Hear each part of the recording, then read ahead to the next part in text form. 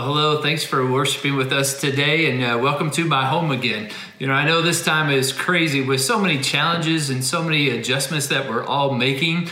I know time at home has some real benefits, and it also has some opportunities for growth. I know our family has just found some downtime and time to take some walks at night, to play some new games, to watch a couple of movies, and also just try to make the most of this time that we're spending together. We've tried to stay in touch with our extended family, with our small group, with our neighbors, and also with those that live around us, just trying to walk through this together. I know it can be unsettling, as a man, as a husband, a father, as a church leader. I'm constantly just wondering, God, what's my next step? How do I continue to move forward? How do I lead others through this? And I'm finding some comfort, first of all, in the Psalm 91 post that people from our congregation are providing. And each one of those is encouraging me as I hear God's word over and over.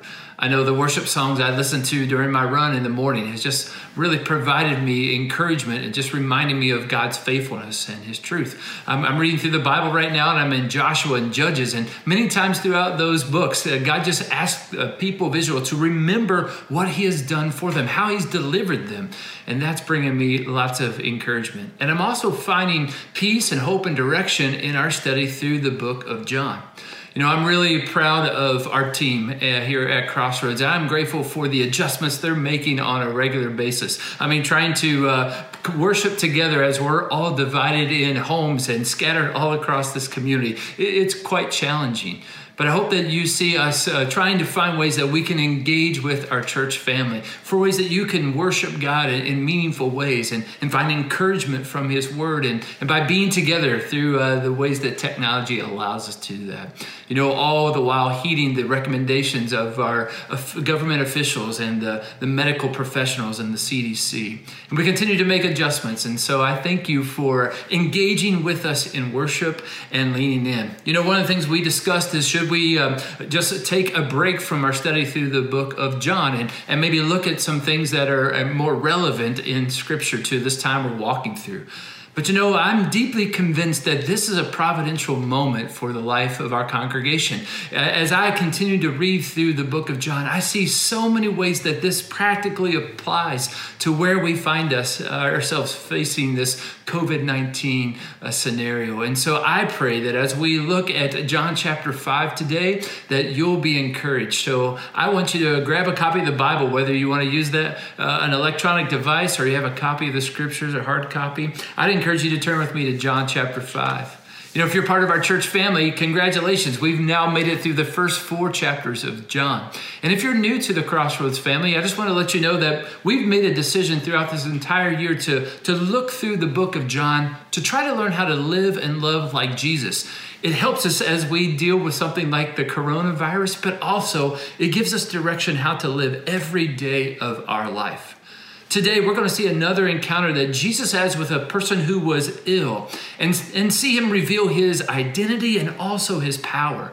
John labels this as the third sign that Jesus shows that is proof of his messiahship and of his deity.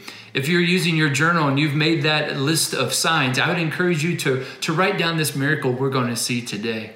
Last week we saw a man come to Jesus who was full of faith, who was desperate to have Jesus heal his son. And he not only received a miracle, but also he came to know who Jesus truly is. Not just miracle worker, but Savior.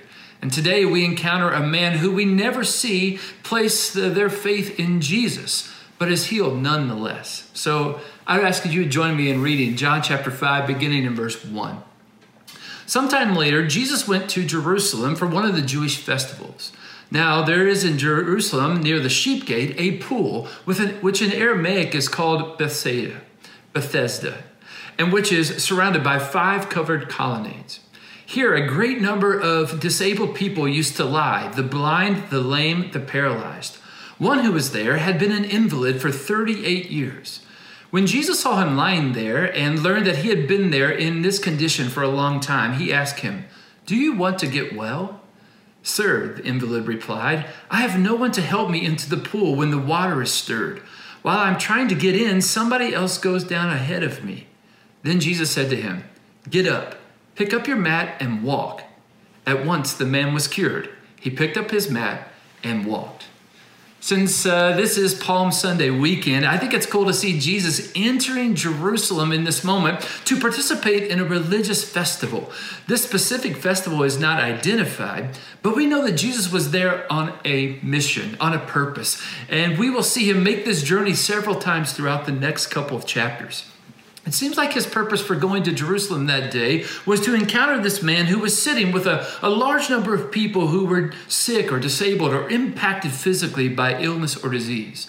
They gathered under the porches around a pool called Bethesda, and that word is translated as house of mercy. It can also stand for two springs. I thought it was interesting that the Walter Reed National Military Medical Center is also called the Bethesda Naval Hospital. It's one of the most prominent U.S. military medical centers near Washington, D.C., and it has a reputation across our country and world. It's treated many of the U.S. presidents there in the 20th century, and it gets its name from this encounter that Jesus has with this man who is paralyzed. The location was rumored to provide some healing when waters were stirred by an angel. I don't know if you noticed as we read through those verses that there actually is no verse 4 in chapter 5. And that's because in the original manuscripts, there weren't any verse numbers. The original manuscripts don't contain any verse numbers to look up. But there's a footnote that's down at the bottom of my NIV text that reads this. It's what chapter 4 or verse 4 would say. From time to time, an angel of the Lord would come down and stir the waters. The first one into the pool after such disturbance would be cured of whatever illness they had. Now, we're not sure if that's actually true or not, if that actually happened. And we certainly know that the source of all healing is God. Last week, we talked about the faith, that faith is the beginning of reason. And I want you to know that there's actually archaeological proof that this place, Bethesda, actually existed. It was there with two pools that were covered by 5 porches. If you go to the Holy Land today, you would find this location as St. Anne's Church. You know, there are historical facts that help us have faith in God's word to be true. But as we learned last week from this father who had an ill son, our faith requires us to believe even without seeing. The man who encounters Jesus in chapter 5 is lame. Now, that's not like my dad jokes I tell all the time, but it was meaning that he couldn't walk. He was paralyzed. And Jesus comes up to him and asks him a pretty weird question. He says, "Do you want to get well?" I mean, the obvious answer is yes, of course. I mean, this man had been sitting by this pool for many years waiting to be healed. And he tells Jesus that he hasn't ever had anyone to help him into the waters, or someone always gets into the waters first. I mean, verse 4 kind of explains what he says in verse 7. But why does Jesus ask him this question? Oh, of course, there's lots of theories out there. Is the man really in need? I mean, have you ever driven by somebody who's begging and asked yourself that same question?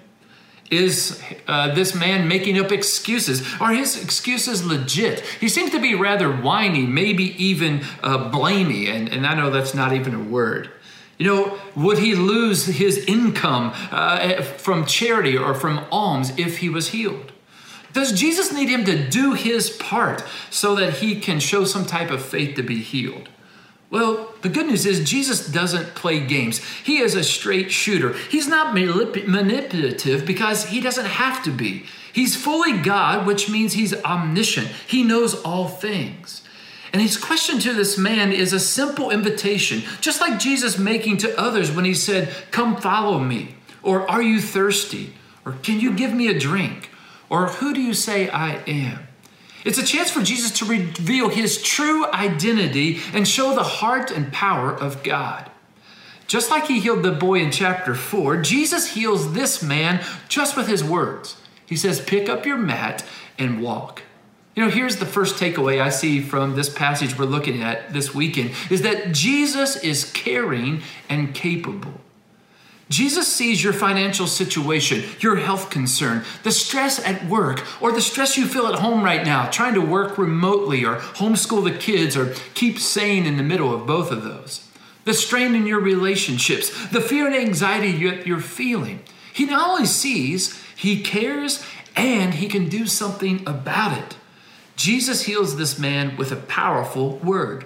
This is what Hebrews says about the word of God, and it's actually manifest in Jesus. Hebrews chapter 1, verses 1 through 3 says this. In the past, God spoke to his ancestors through the prophets at many times and in various ways.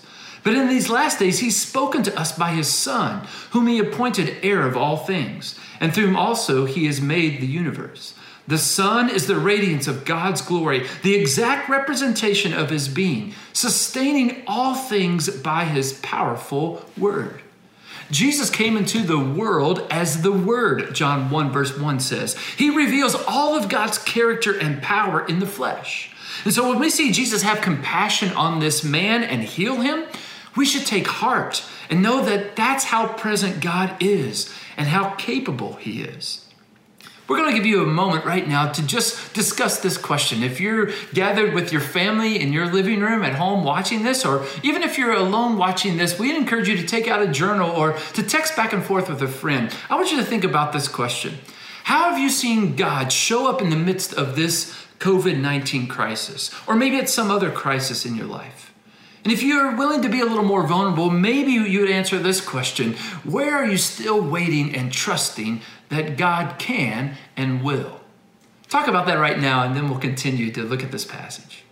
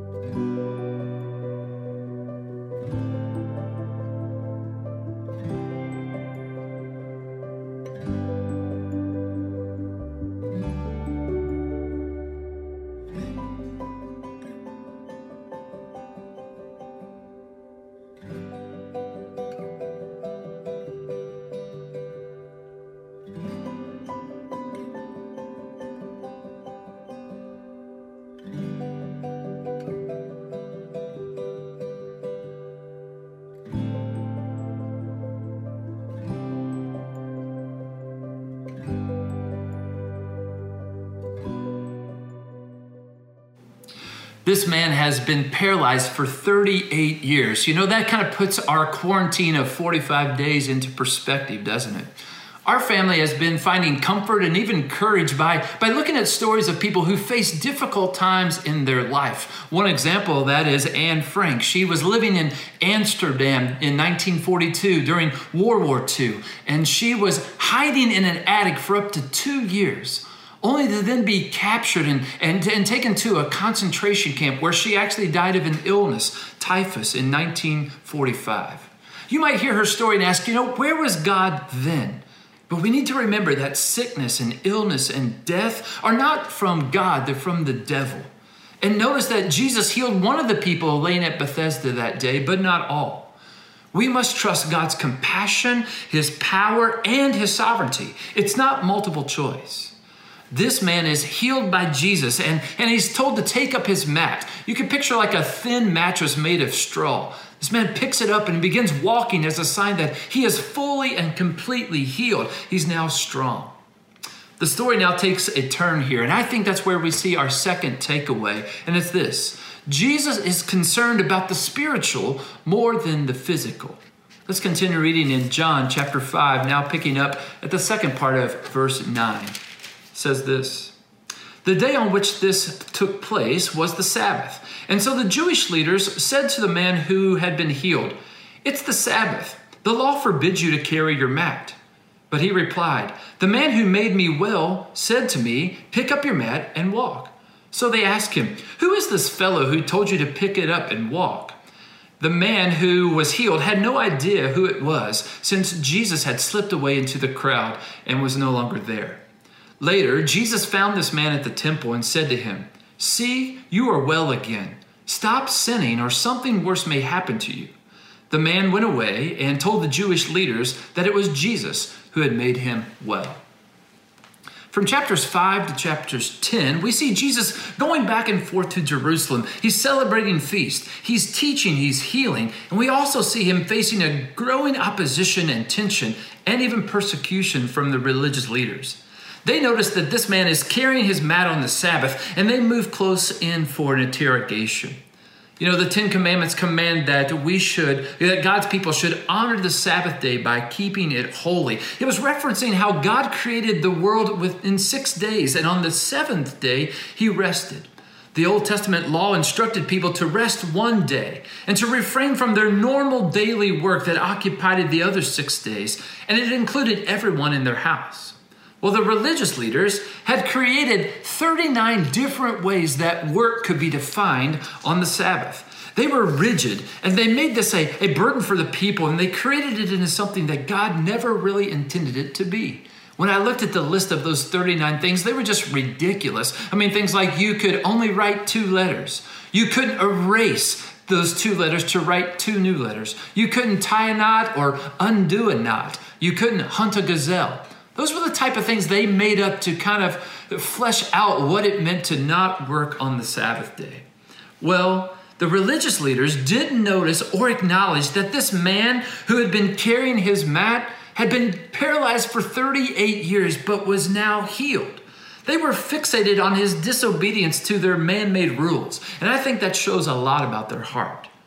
They neglected the laws about caring for those who were suffering, their neighbor. That leads me to a next discussion question. Take a few minutes as a family to discuss this.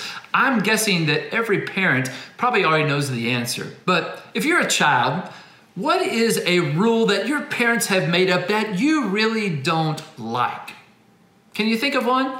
Maybe if you're a parent, you might remember your childhood. There was a rule that your mom or dad made up, or maybe there's a rule at your school, or maybe there's a rule right now at your workplace that you just kind of find frustrating.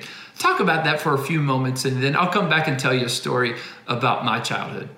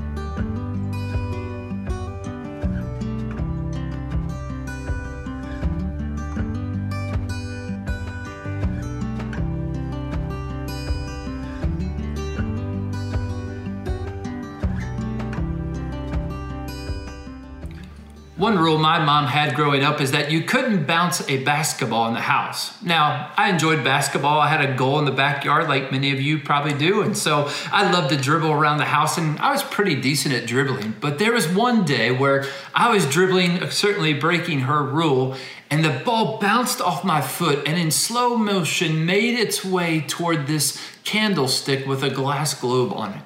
And the slow motion continued as the ball hit that candlestick and it began to wobble. And before I could reach out and catch it, that globe fell to the ground and shattered in lots of pieces.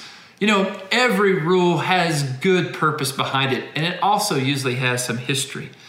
You know, the purpose of the Sabbath was for resting, for sustainment, for renewal. It's God's creation and his command, and it's designed for his purposes, for God's work, not ours.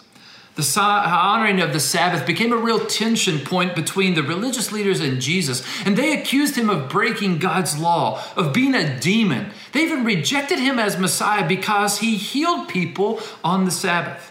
They focused on the physical and not the spiritual. And Jesus' response to them, recorded throughout all four Gospels, identified his identity and his mission. In Matthew 12, verse 8, it reads, Jesus saying that the Son of Man is Lord of the Sabbath. Mark 2, verse 27 records Jesus saying that the Sabbath was made for man, not man for the Sabbath. And in Luke 6, it records Jesus getting ready to heal a man with a withered hand. And before he does, because it's on the Sabbath, he asks a question to the religious leaders. He says, I ask you, which is lawful on the Sabbath? To do good or to do evil? To save life or to destroy it? You know, we've been challenging our Crossroads family to make space for God this Lenten season. And none of us could have expected or anticipated that we would have a lot of time to fill on our hands. I ask you, how are you using this time? Are you finding it hard to focus on God? Are you making time with all the upheaval and all the interruptions to your normal schedule to find time to connect with him? You know, I wonder, is this an opportunity for us to reorder our life, our priorities, the way that we live our life, to make God the center of our lives, not just the first thing on a to-do list? I'd encourage you to use some of this time to go back and watch the February teaching night here at Crossroads. You can find it on our website at cccgo.com/teaching night. There's actually resources provided for you to help you understand what the Sabbath purpose is and how you can live that out in our modern day world. I'd encourage you to especially use this time for a reordering of our lives around the practice of Sabbath. And remember, it's not just a physical rest. It is a spiritual encounter. Don't make the Sabbath into legalism or a burden, but a time to connect deeper with God. You know, Sabbath rest is much more than just resting from physical labor. It's finding satisfaction in God. The man who was healed by Jesus, he's interrogated by the religious leaders. They want to know who told him to carry his mat on the Sabbath. They again missed the point that it's the same person who had healed him. This man didn't know who Jesus is or was. John says that Jesus ran into him later at the temple. And I think Jesus actually sought him out because he had some more business to take care of with this man. John 5, verse 14 says this, "See, you are well again," Jesus said to the man. And then he says this, "Stop sinning or something worse may happen to you." You know, again, there's a lot of ideas about what Jesus means by this statement, but I'm going to give you my best informed interpretation. I feel like Jesus is saying your physical condition is not the biggest concern. It's your spiritual condition. This isn't the only time that Jesus challenged someone to stop sinning when he was healing them and teaching them. Matthew chapter 9, verses 1 through 8 reads this. Jesus stepped into a boat. He crossed over and came to his own town. And some men brought him a man who was paralyzed. He was laying on a mat. And when Jesus saw their faith, he said to this man, "Take heart, son, your sins are forgiven." At this, some of the teachers of the law said to themselves, "This fellow is blaspheming." Knowing their thoughts, Jesus said, "Why do you entertain evil thoughts in your hearts? Which is easier to say, 'Your sins are forgiven,' or to say, 'Get up and walk'? But I want you to know that the Son of Man has authority on earth to forgive sins." So he said to the paralyzed man, "Get up, take your mat, and go home." Then the man got up and he went home. And when the crowd saw this, they were filled with awe and they praised God who had given this man so much authority. Jesus' mission here on earth wasn't physical, but spiritual in focus. He came to save us from our sins. When sickness and disease and death plagued a person, that concerned Jesus, but his ultimate concern is in their spiritual condition, is in the spiritual condition of our hearts. He wants people to be whole spiritually, to have abundant life, to live eternally. If you have a youth in your home, like in 6th through 12th grade, I hope they're taking advantage, checking out the YouTube channel that the youth ministry here at Crossroads has created. Ross Langston, our youth pastor, last week did a great job talking about there is something that can't be canceled. And he talked about the disciples finding themselves in the middle of a storm in a boat with Jesus. He also reminded us of the moment where Peter was walking on the water and took his eyes off of Jesus. Jesus' focus was eternal, and ours should be too. Listen to what Paul says to the Colossians in Colossians chapter 3, verses 1 through 4. He says, since you've been raised with Christ, set your hearts on things above, where Christ is seated at the right hand of God. Set your minds on things above, not on earthly things. For you died, and your life is now hidden with Christ in God. When Christ, who is your life, appears, then you will also appear with him in glory. You know, when we take our eyes off the physical or the temporary things of this earth and focus our hearts and minds on Jesus, we have peace no matter what happens. Listen to what Paul continues to say down in verse 15. He says, let the peace of Christ rule in your hearts, since as members of one body, you're called to peace. And be thankful. Let the message of Christ dwell in you richly as you teach and admonish one another with all wisdom through psalms, hymns, and songs from the Spirit, singing to God with gratitude in your hearts. And whatever you do, whether in word or deed, do it all in the name of the Lord Jesus, giving thanks to God the Father through him. We make our ambition to serve others in the name of Jesus when we put our attention on the things of heaven, not the things of earth. And Jesus challenges us to remember that the spiritual condition of others is really the most important issue. I wonder, is there someone in your life that may be like this man who's been sick for 38 years and needs your help to have Jesus heal them physically, or more importantly, to save them spiritually?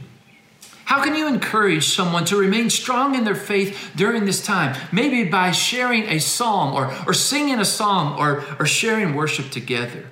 How can you connect with your family or your small group, those you serve with, and maybe those that you can encourage to have hope and peace during this time?